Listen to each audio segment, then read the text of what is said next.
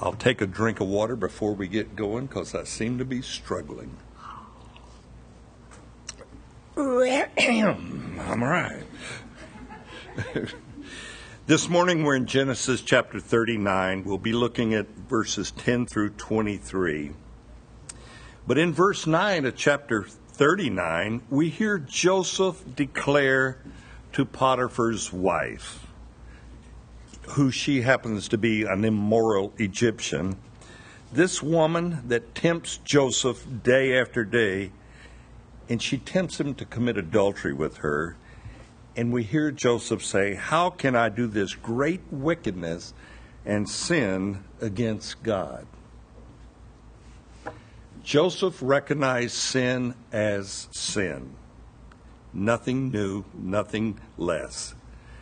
Potiphar's wife, she's not asking Joseph to have an affair with her. She's not asking Joseph to comfort her because she is lonely. She's not asking Joseph to console her because she's in a bad marriage. She is asking Joseph to commit adultery with her. Call it what it is. A great wickedness, a grievous sin before God. In America, I think in particular, we no longer call sin, sin. We try to soften the harsh reality of sin.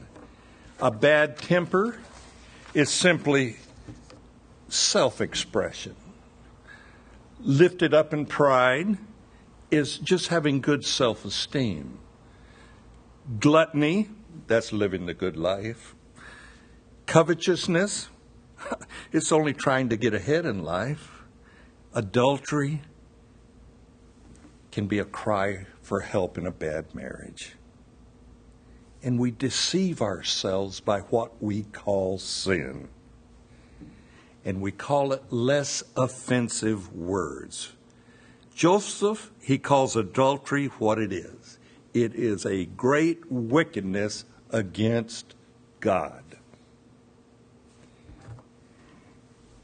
And when we're tempted, and we all are, we need to recognize what sin is and call it what it is. It's not always easy to be upfront and truthful. I thought about this next example I'm going to use, so bear with me. Your wife comes to you and she's got a new outfit on. "Honey, does this make me look fat?" Careful, men. Be very careful right now. That is a loaded question.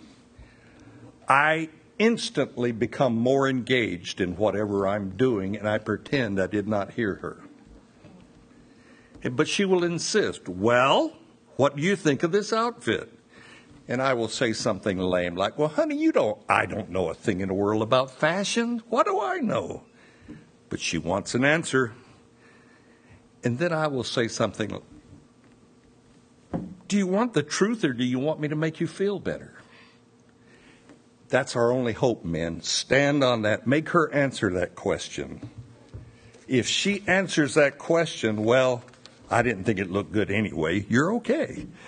But insist that she answer that question, but it doesn't matter, you're still in trouble. Even in your silence will keep you in trouble. But Joseph, to his credit, has declared to Potiphar's wife the truth. It is a great wickedness against my God that you're asking me to commit. And she's not put off by Joseph's commitment to God. She has no fear of God whatsoever. But Joseph has been faithful to tell her what her sin is. It's a great wickedness before God.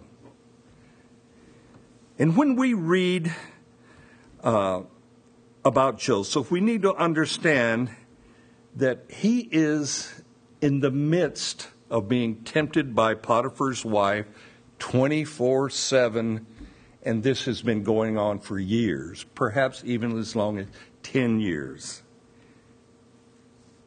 So you need to bear that in mind. This is an ongoing temptation for Joseph. Charles Spurgeon, he wrote, "When I thought God was hard, when I thought he was a tyrant, I found it easy to sin.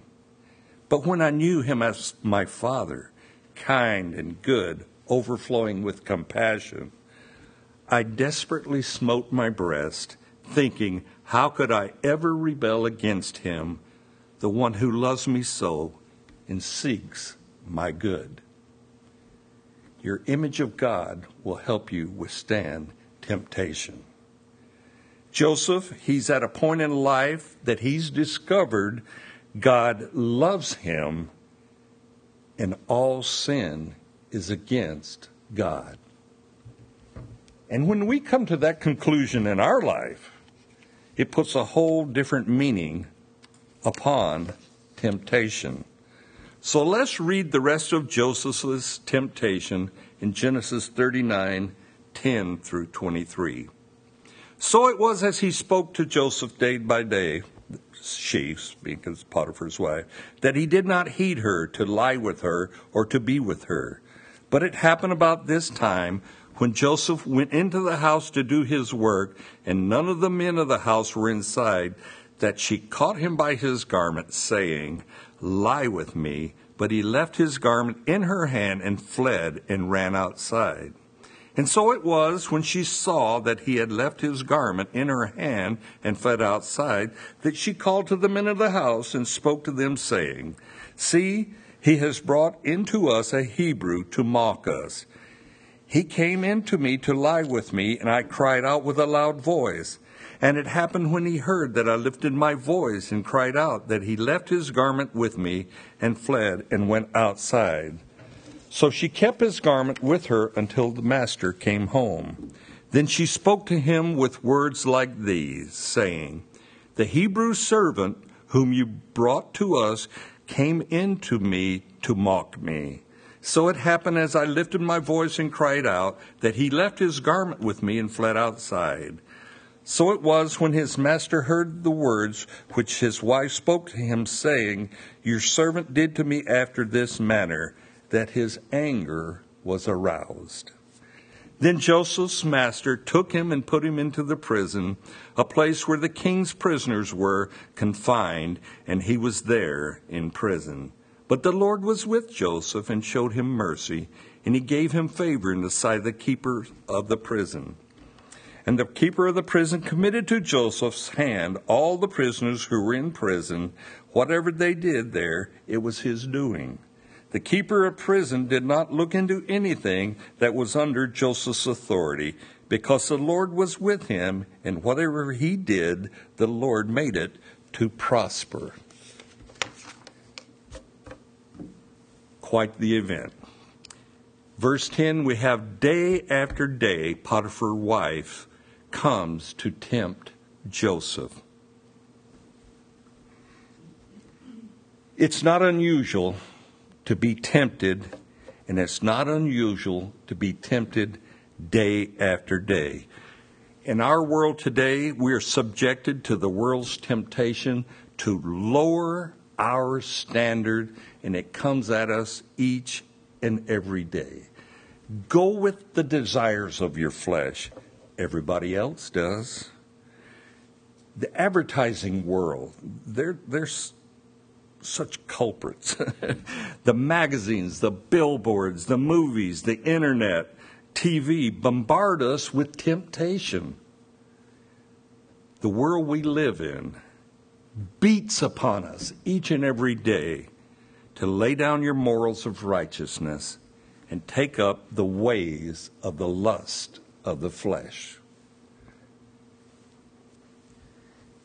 And if we're not careful as believers, we can find ourselves choosing not to necessarily sin, but we choose the lesser of two evils to participate in. Let me try to explain. We get home, we plop down in front of the TV, and we try to ignore the ungodly content of some program that we're watching. Our justification is, well, it's a comedy, it's a funny show, and there's worse shows on TV, so I'm not watching the bad ones. And then a commercial will come on TV, Victoria's Secret models, and they come on and they openly display women's underwear. And you say, but it's only a commercial. It'll be over in a second. But that image plays with your mind. Hardee's restaurant, they have commercials that are sexual, to say the least. And I know of several people that will not eat at Hardee's because of their commercial. Hey, I take my hat off to you. It's cool. Stand up to them. But we have this justification in many of our lives to choose a lesser of two evils and think it's okay. In our last presidential election, there was a lot of people that voted for Romney, a Mormon, because they considered him a lesser evil. What is wrong with that picture? But back to Joseph. Potiphar's wife, she is, if anything, consistent day to day to tempt Joseph. Without a doubt, she dresses provocatively, trying to lure Joseph into sin. And the day finally comes that she is found alone in the house with Joseph, and she grabs his coat and she makes her move on him. And she grabs his garment and says, "Lie with me." Joseph leaves his tunic with her, and he escapes. He flees to the outside. But Potiphar's wife has been scorned now. And she's scorned by a slave. She's scorned by Joseph. And she's scorned by the man that has rejected her. And we've all heard the saying, there's no fury like the fury of a scorned woman. There's some truth there. Potiphar's wife, she's a beautiful woman, and she doesn't take being scorned by her slave lightly. She is now determined to destroy Joseph. She keeps Joseph's garment in hand until Potiphar comes home. Not only that, it gives her time to prepare her lie against Joseph. Potiphar hears the lie, and his anger is aroused. But I have a question for you. Who is Potiphar angry with? Allow me to remind you, Joseph is extremely trusted by Potiphar. Potiphar did not come to trust Joseph by happen chance. No doubt he has put Joseph through many little tests to see how loyal Joseph is to him. Potiphar has observed Joseph's good work habits, his trustworthiness, and the scriptures tell us Potiphar can see that God is with Joseph. Potiphar is very wealthy because of Joseph's faithfulness to him. And I do not believe for a moment that Potiphar is ignorant of his wife's character or her behavior. I just don't think Potiphar was that dumb. Potiphar's wife, for years, about 10 years, has been coming on to Joseph, tempting him. And in verse 19, I firmly believe Potiphar's anger is towards his wife, not towards Joseph. Let me try to explain.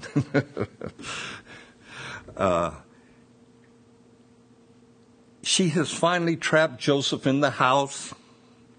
Her web of lust has come full circle, and she has trapped Joseph by lies to Potiphar. She is forcing her husband to take action because she has been scorned. Take action, defend my honor, if you will. But there's another reason I believe Potiphar is angry at his wife, and it's because he shows mercy to Joseph. The penalty for a slave in attempted rape was simple. It was the death penalty. Instant death penalty. No trial, no opportunity to defend yourself. By the way, Joseph doesn't attempt to defend himself. They would take anyone guilty of rape or attempted rape, and they would instantly behead him, and then hang his body out on a tree for the birds of the air to eat. That was the penalty for a slave trying to do what Potiphar's wife accused Joseph of. I think Potiphar is angry because he has allowed his wife to manipulate him. He has allowed her to force his hand, and he's got to do something to save face. And he must punish Joseph in some way. Therefore, Joseph is off to the king's prison, and he's not off to the common prison, but off to the king's prison where the king's personal offenders were put. In essence, Potiphar is sparing Joseph's life. Why does he spare his life? I think because he doesn't believe his wife's story. I don't believe for a moment that Potiphar is ignorant of the good character of Joseph, nor the bad character of his wife. I don't think Potiphar is that dumb. But we must understand God has plans for Joseph, and the best life insurance that Joseph could have, any of us could have, is to be doing God's will. And even if you think I'm totally wrong about Potiphar's anger, which you can, that's all right. God did not allow Joseph's brothers to kill Joseph, and God will not allow Potiphar to kill Joseph. He won't allow it. Joseph is thrown into prison for doing good. In 1 Peter we read, better to suffer for doing good than to suffer for doing wrong. Have you ever thought about that? We expect to suffer when we do wrong, but when you do good, you expect good in return, and we don't always get it. Joseph, he is learning patience through the many unfair trials that are coming upon him. And as we read this story, we want to cry out to Joseph, hang in there, buddy. It will get better. God will turn all your grievous trials, he'll turn them into triumphs. And it's easy for us to believe in the goodness of God towards others. But do we believe in the goodness of God when it's us, me personally, going through a trial? But allow me to take you to the future for a moment, of the future in Joseph's life. Within 2 years, roughly 2 years, Pharaoh will put Joseph in charge of all of Egypt, second only to Pharaoh himself. Now, what do you think Potiphar and his wife think of Pharaoh's decision to put Joseph in this great position of power? Do you think Potiphar and his wife are just a little concerned that perhaps Joseph will take revenge upon them? Do you think Potiphar's wife regrets the lies about the man who's now in charge of all of Egypt? Potiphar's wife, she's already proven her character. She's an evil person with an agenda. And I think the Potiphar's fear Joseph will retaliate against them. That would just be a natural fear. But how about Potiphar himself? He probably still regrets that he allowed his wife to convince him to do wrong to Joseph. He's probably saying, I knew he was innocent all the time, but I let her prevail. Perhaps it's time for Potiphar and his wife to get out of Dodge or get out of Cairo, either one you want to put. But for this Hebrew slave, Joseph, he's now only second to the Pharaoh in power. Great authority, great power. And Potiphar and his wife, their only hope is that Joseph is a righteous man. That's their only hope. Their only hope is this righteous man will not take revenge or justice out upon them. And it would be just for Joseph to do something to them. But we don't read of Joseph doing anything. I think to Joseph's credit, he understands God is in control. He's in control of my life and the circumstances of my life. And God controls all the trials that come Joseph's way, including the sinister lies of Potiphar's wife. You know, it's not always easy for us to see the hand of God when we're in the midst of grievous trials. And you know why they're called grievous trials? Because they're grievous. Because they try us to the depths of our being. But Joseph, he's learning, not necessarily always understanding, but he is learning that all that comes upon him, that his God is in control. Looking into the future, we see Joseph in chapter 50, verse 20, and he says this to his brothers, but it applies to his whole life. And he's speaking to his brother, and he says, "But as for you, you meant evil against me, but God meant it for good, in order to bring about, as it is this day, to save many people alive." God had a plan for Joseph all along. Therefore, rest easy, Potiphar's. Joseph sees God's hand even in the way you treated him. That helps us to forgive. When you see that God was the one orchestrating the trial that you're in, it's easier, not easy, but easier to forgive those that come against us because God's hand has been in it. Joseph sees God's hand in his life.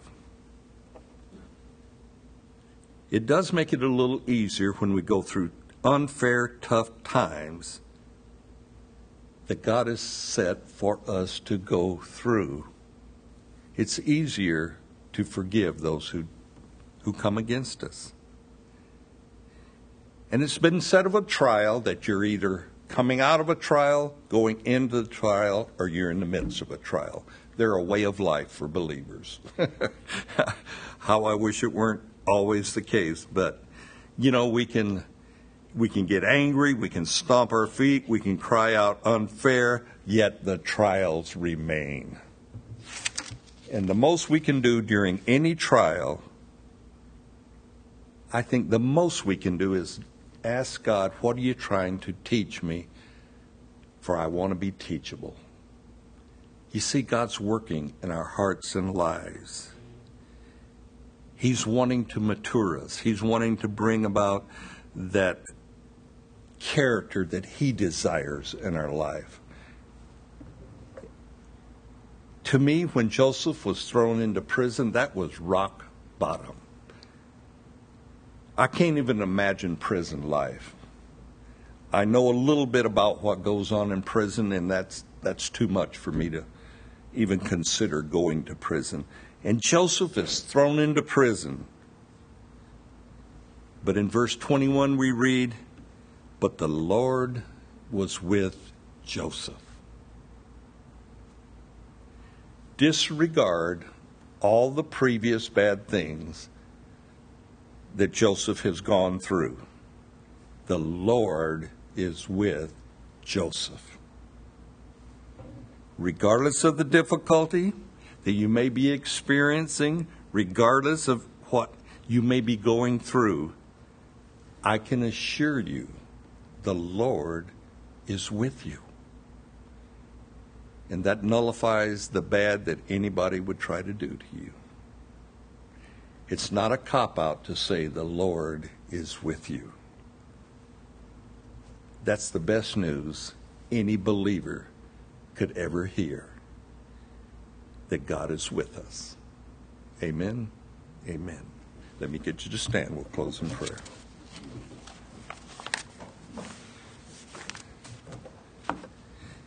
If you're going through a tough time, perhaps you need healing or prayer for any other need in your life, there will be men and women in the back who will be glad to pray with you, so take advantage of that. Let's close in prayer. Father God, thank you for the example of Joseph. It's easy for us to read about what he goes through, but when we begin to put ourselves into some of the situations that Joseph was in, we know that he was a remarkable man, and you were doing remarkable things in his life. And we thank you for the example of Joseph. And Lord, we want to be an example like Joseph. We want others to be able to say, God is with him. And indeed you are. You are faithful, Lord. You are true. The whole world can be against us, but if you're with us, that's enough. And we thank you for that. So thank you for loving us. Thank you for taking us on as your people. And thank you for always being with us. And we pray and ask this in Jesus' name. Amen.